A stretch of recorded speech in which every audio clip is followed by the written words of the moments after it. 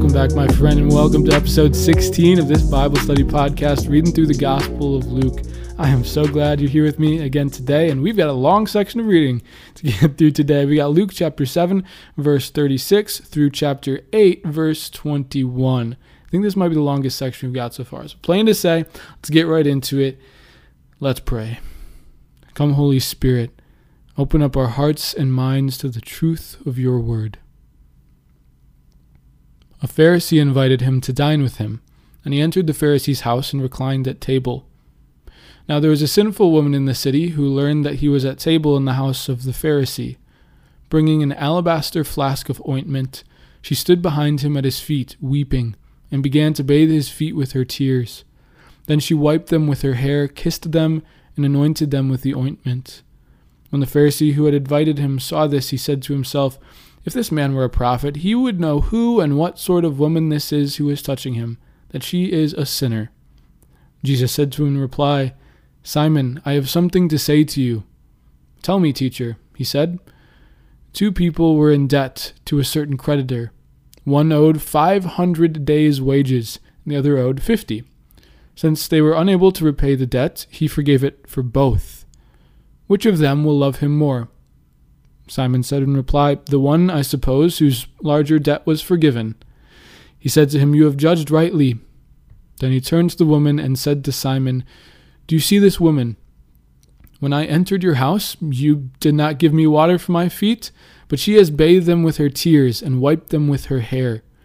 You did not give me a kiss, but she has not ceased kissing my feet since the time I entered. You did not anoint my head with oil, but she anointed my feet with ointment. So I tell you, her many sins have been forgiven, hence she has shown great love. But the one to whom little is forgiven loves little." He said to her, "Your sins are forgiven." The others at table said to themselves, "Who is this who even forgives sins?" But he said to the woman, "Your faith has saved you. Go in peace." Afterward, he journeyed from one town and village to another, preaching and proclaiming the good news of the kingdom of God. Accompanying him were the 12, and some women who had been cured of evil spirits and infirmities: Mary, called Magdalene, from whom 7 demons had gone out; Joanna, the wife of Herod's steward Chuza; Susanna, and many others who provided for them out of their resources. When a large crowd gathered, with people from one town after another journeying to him, he spoke in a parable. A sower went out to sow his seed, and as he sowed, some seed fell on the path and was trampled, and the birds of the sky ate it up. Some seed fell on rocky ground, and when it grew, it withered for lack of moisture. Some seed fell among thorns, and the thorns grew with it and choked it. And some seed fell on good soil, and when it grew, produced fruit 100-fold. After saying this, he called out, "Whoever has ears to hear ought to hear." Then his disciples asked him what the meaning of this parable might be, and he answered, "Knowledge of the mysteries of the kingdom of God has been granted to you, but to the rest they are made known through parables, so that they may look but not see, and hear but not understand. This is the meaning of the parable. The seed is the word of God. Those on the path are the ones who have heard, but the devil comes and takes away the word from their hearts, that they may not believe and be saved. Those on rocky ground are the ones who, when they hear, receive the word with joy, but they have no root. They believe only for a time and fall away in time of trial. As for the seed that fell among thorns, they are the ones who have heard, but as they go along, they are choked by the anxieties and riches and pleasures of life, and they fail to produce mature fruit.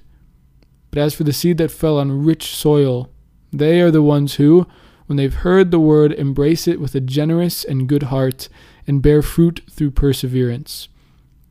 No one who lights a lamp conceals it with a vessel, or sets it under a bed. Rather, he places it on a lampstand, so that those who enter may see the light. For there is nothing hidden that will not become visible, and nothing secret that will not be known and come to light. Take care then how you hear. To anyone who has, more will be given, and from the one who has not, even what he seems to have will be taken away." Then his mother and his brothers came to him, but were unable to join him because of the crowd. He was told, "Your mother and your brothers are standing outside, and they wish to see you." He said to them in reply, "My mother and my brothers are those who hear the word of God and act on it." This is the word of the Lord. Thanks be to God. Okay, got a lot to say here. Lots of different sections. Let's get into it. Okay, we begin with the story of pardoning a sinful woman. So we begin with Jesus being invited over to a Pharisee's house for dinner. This isn't the first time we'll see this. It'll happen a few more times later. We get a sense that the Pharisees are trying to figure out who Jesus is, trying to see if he's legit, trying to see what his agenda is. So Jesus gets invited over for dinner.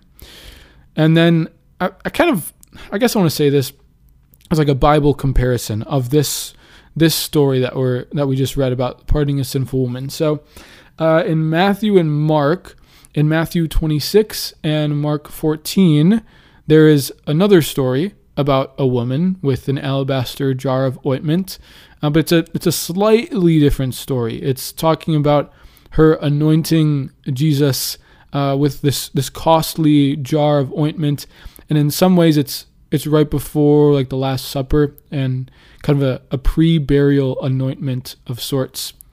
And we also see another difference in the stories would be that in Matthew and Mark's story, they're at the house of Simon the leper, and in Luke's story, they're at the house of Simon the Pharisee. But there is not another version of this story in Luke, like the version where the woman anoints Jesus in the same way, kind of before burial. So there might be kind of a conflation of the two stories, or this might be the same story told in kind of a different way to fit Luke's narrative gospel, as we've talked about. But we're going to read it, and we're gonna find its place in the story as if it happened as told in the time when it was in the story. That's how we'll approach this story. So there's a sinful woman who comes. She finds Jesus and that he's eating at the Pharisee's house.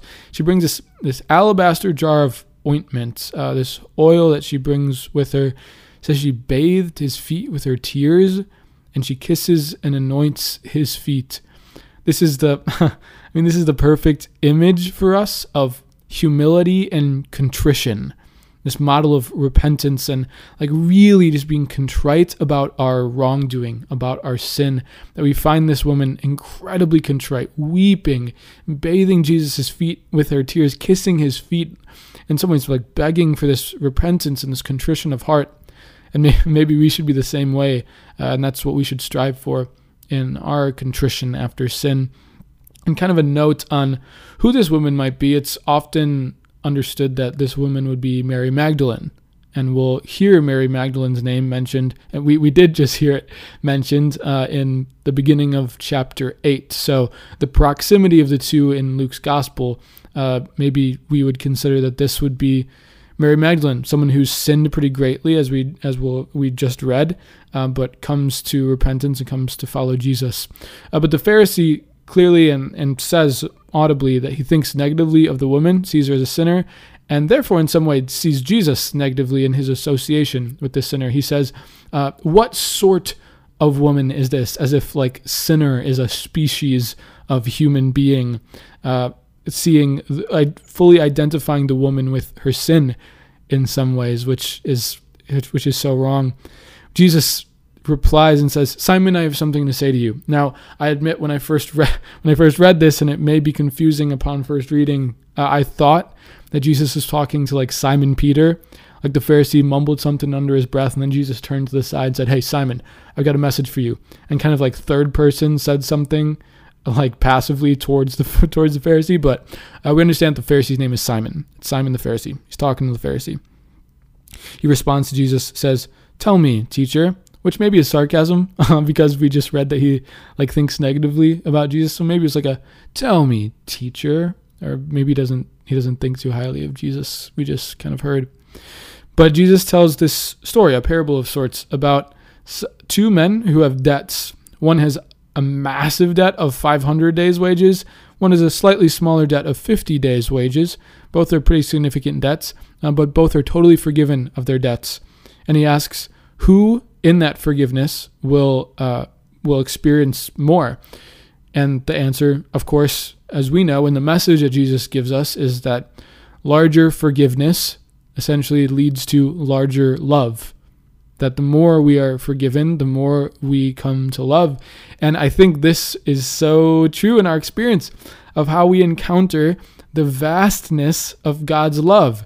And I think this is part of the incredible mystery of how God brings about good and how God brings about his love into the world, even in the midst of our brokenness and our sin.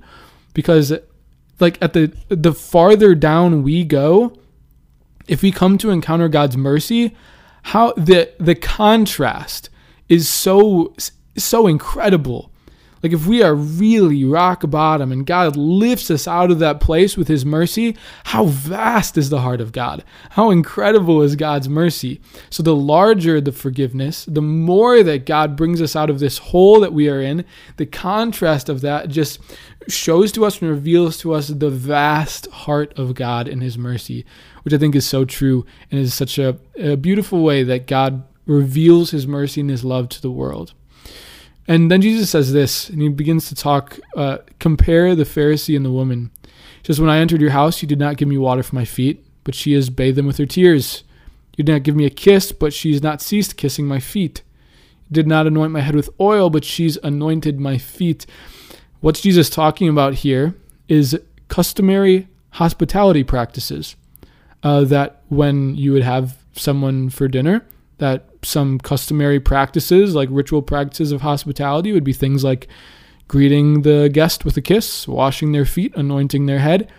And look at Jesus calling out the ritually committed Pharisees who were so nitpicky about following customs and ritual practices, who, when Jesus came to his house, forgot the ritual welcoming moves, the like hospitality moves of greeting with a kiss, washing their feet, anointing their head. What hypocrisy. Jesus calls him out for being a hypocrite here, that he who is so ritually committed, failed to acknowledge and follow through on those ritual practices when an individual Jesus was in front of him. Maybe because there was some bias, maybe because the Pharisee already was a little biased towards Jesus and said, you know what, I'm not going to follow through on welcoming this guest appropriately. Maybe we fall into this situation sometimes where there's things that we know we should do, but like, because I got some kind of like anger towards this person or in some kind of weird retaliatory way, I'm not going to do this good thing that I really ought to do towards them. Maybe we need to check I need to check my heart in the same way. And Jesus says, the one to whom little is forgiven loves little. I think that this is for us as well, acknowledging our brokenness and our need for salvation. Because if we think that we're just self-sufficient and we don't need forgiveness and we don't need salvation, then it leads us not to love God. And if we don't love God, then we are dismissing the thing that we are truly made for. So if we are forgiven little, if we don't acknowledge that brokenness, we're led to nothing. But the more that we encounter our brokenness, this is kind of the mystery that Jesus is talking about. We encounter our brokenness, we encounter our sin, acknowledge it and present it to the Lord. We receive his mercy, forgiveness, and his love. How much more can we love God in return? And Jesus shows that mercy to the woman and forgives her sins. This is the second time we've seen this, where Jesus has explicitly used his power and said, has forgiven someone's sins. Both times have been around the Pharisees, which is interesting.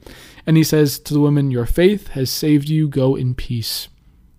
And in some way, Jesus is saying the faith of an individual leads to their forgiveness, faith in the power of Jesus, and that forgiveness leads to peace.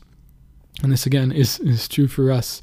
And I think, I guess the reflective pieces I read through this, what I was left with, because I think this is a really incredible story, as it's taken up like most of our episode already, just reading through it, is like, for me, have I reflected on God's mercy? Not just like in general what it is, but for me particularly, for me individually. How has God's mercy worked in my life in incredible ways? Like me in my brokenness, God pulling me out of that and blessing me, even though I am sinful and broken and weak. I think it's always a good thing to reflect on the vast mercy of God for me as an individual. So we move to chapter 8. Okay, there's a lot to say there. But chapter 8 begins with a few more individuals named. So we're now getting a larger picture of who is all with Jesus at this point. We named the 12 a little bit before, but now we have the 12 and some women who are named. So there's 3 particularly named. Mary Magdalene, who again, like we just said, maybe just saw her previously. It says from whom 7 demons had gone out. There's no real story behind that anywhere in the Gospels of when or how that happened, but we know it happened and assume that it happened because of Jesus, and then she follows him. And we know, if we've read the story before, how important a role Mary Magdalene will play in the future, and we'll come to see that. Joanna is the second one named. It says she's the wife of Herod's steward, which is interesting because we'll read in a little bit how Herod is not really a big fan of Jesus. So someone so connected to Herod kind of left her husband to follow Jesus in this way. But there's no prior connection of how that happens or mention of where Joanna came from. And she's only listed in Luke's gospel right here in this moment, and then one time later on. And then Susanna, who there's no other details about before or after, no other mention of Susanna anywhere. And it also says many other women who followed. And if we look at some of the other Gospels, women like Salome, who's the mother of James and John, is mentioned to be with Jesus at points. Mary, the sister of Lazarus, like Mary and Martha, is mentioned at points. And some at other places, and maybe just assumed would be Mary, the mother of Jesus. Mary of Nazareth is probably with Jesus at certain points along the journey as well.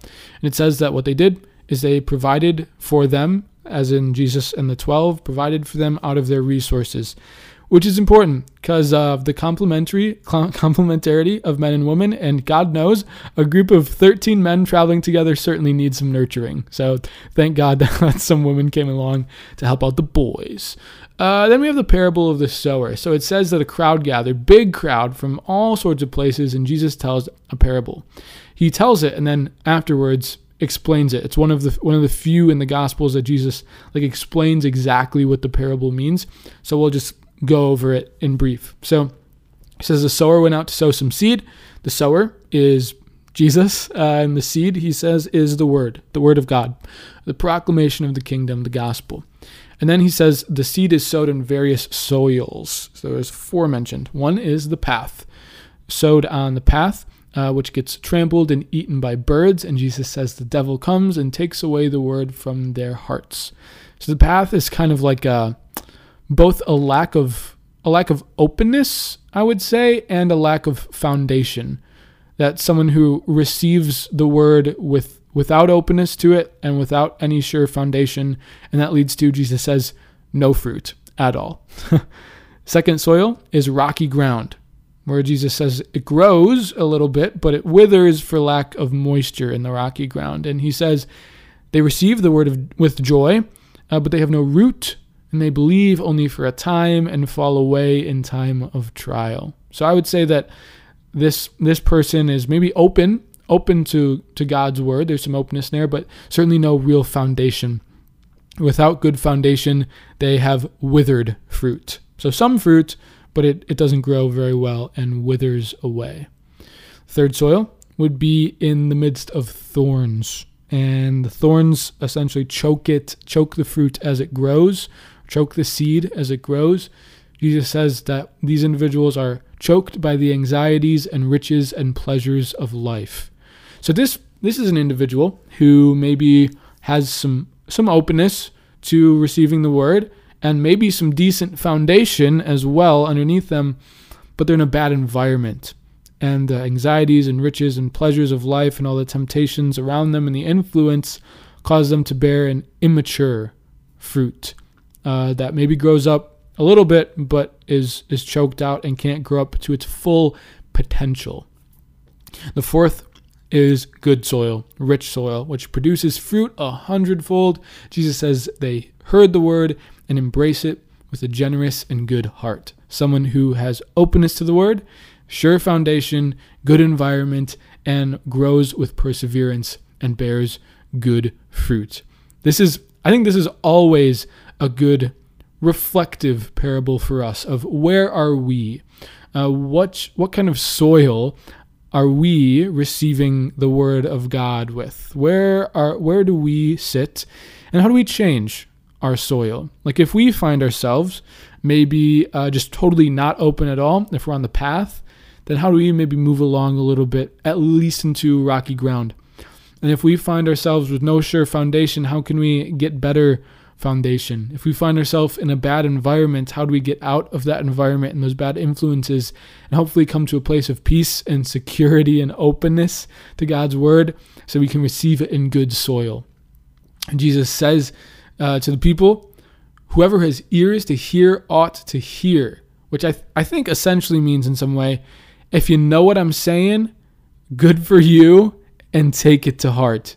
Because Jesus then says to the disciples when they ask him about it, he says, knowledge of the mysteries of the kingdom are made known through parables, so that they may look but not see and hear but not understand. That last little bit is a quote from the prophet Isaiah, chapter 6, verse 9. And Jesus references this again a few times in the gospel in kind of varying ways, but essentially what the context for that quote is in Isaiah chapter 6 is God speaking to Isaiah that people will, in his prophecy, in the words that God gives the prophets, people would hear and see the things, but not understand them and not really receive them well, kind of as Jesus is just talking about in this parable.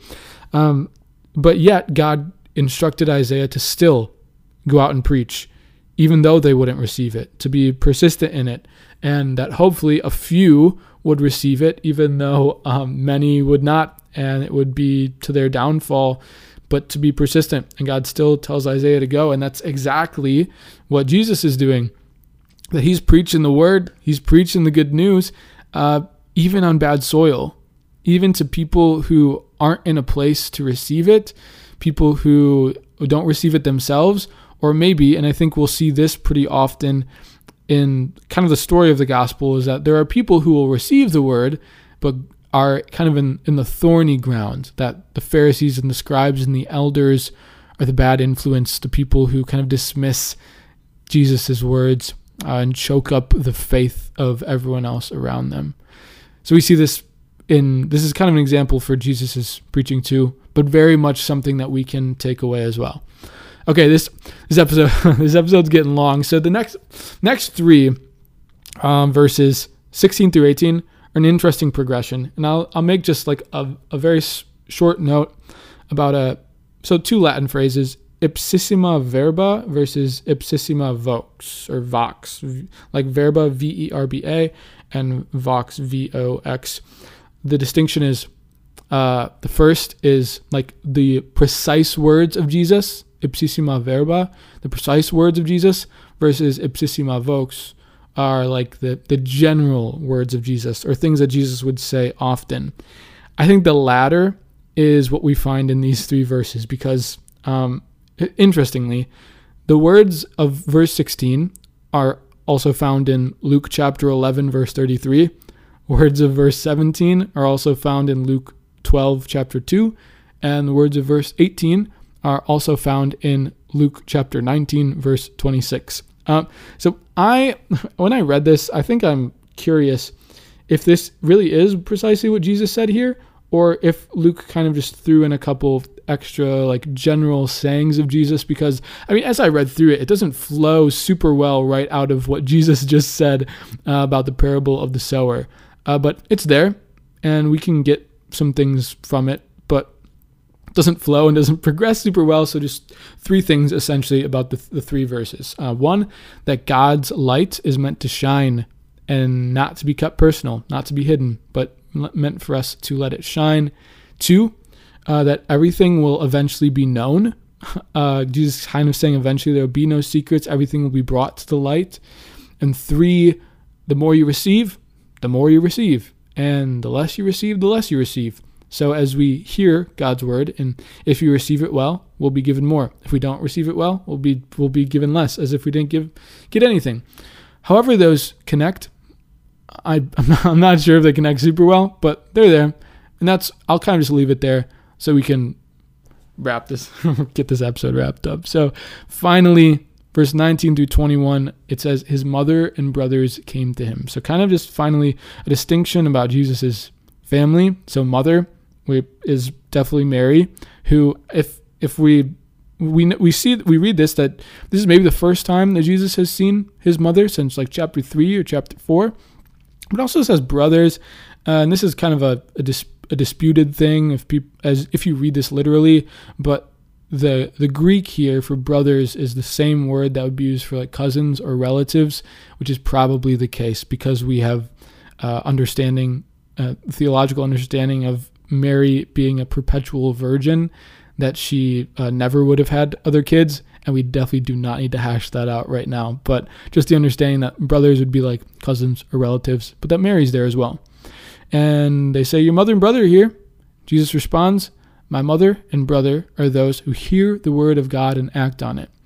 At first glance, it kind of sounds a little bit like a rejection or a dismissal of Jesus's like family and his mother, but I guess we know that it couldn't be, because Mary is 100% included in that category of people who hear God's word and act on it, like for sure, the model of sorts. So not really a rejection or dismissal, but I would say more an invitation from Jesus. That Jesus isn't saying like, oh, those aren't my family. My family are only people who hear my word and act on it, and they don't do that. I think what he's saying is that if we hear God's word and act on it, then Jesus in some way gives us family ties. We become a part of the family of God, a family with Jesus Christ tied to him if we are faithful and if we obey and hear God's word and act on it. There we go. That's the whole section. Wow. Okay, summary of everything. God's mercy is incredible. Incredible story of pardoning the sinful woman. We heard a few more people traveling with Jesus, particularly the woman, and kind of overall the theme of receptivity to God's word. The call for us, echoing from the Sermon on the Plain a few days ago, hearing God's word and acting on it. May we do the same thing. Again, as we are now 16 episodes deep into this podcast series, reading through, we're on chapter 8 of Luke's Gospel now. As we've heard God's word, how well are we acting on it? How well are we changed? How well has this been really affecting our lives to make us better? I hope that is true, and I hope that this is make a difference in your life, because it certainly is for me. Thank you so much for being here with me. Wow, so much to say. Can't wait to do this with you again tomorrow. Let's pray. Our Father, who art in heaven, hallowed be thy name. Thy kingdom come, thy will be done on earth as it is in heaven. Give us this day our daily bread, and forgive us our trespasses as we forgive those who trespass against us. And lead us not into temptation, but deliver us from evil. Amen.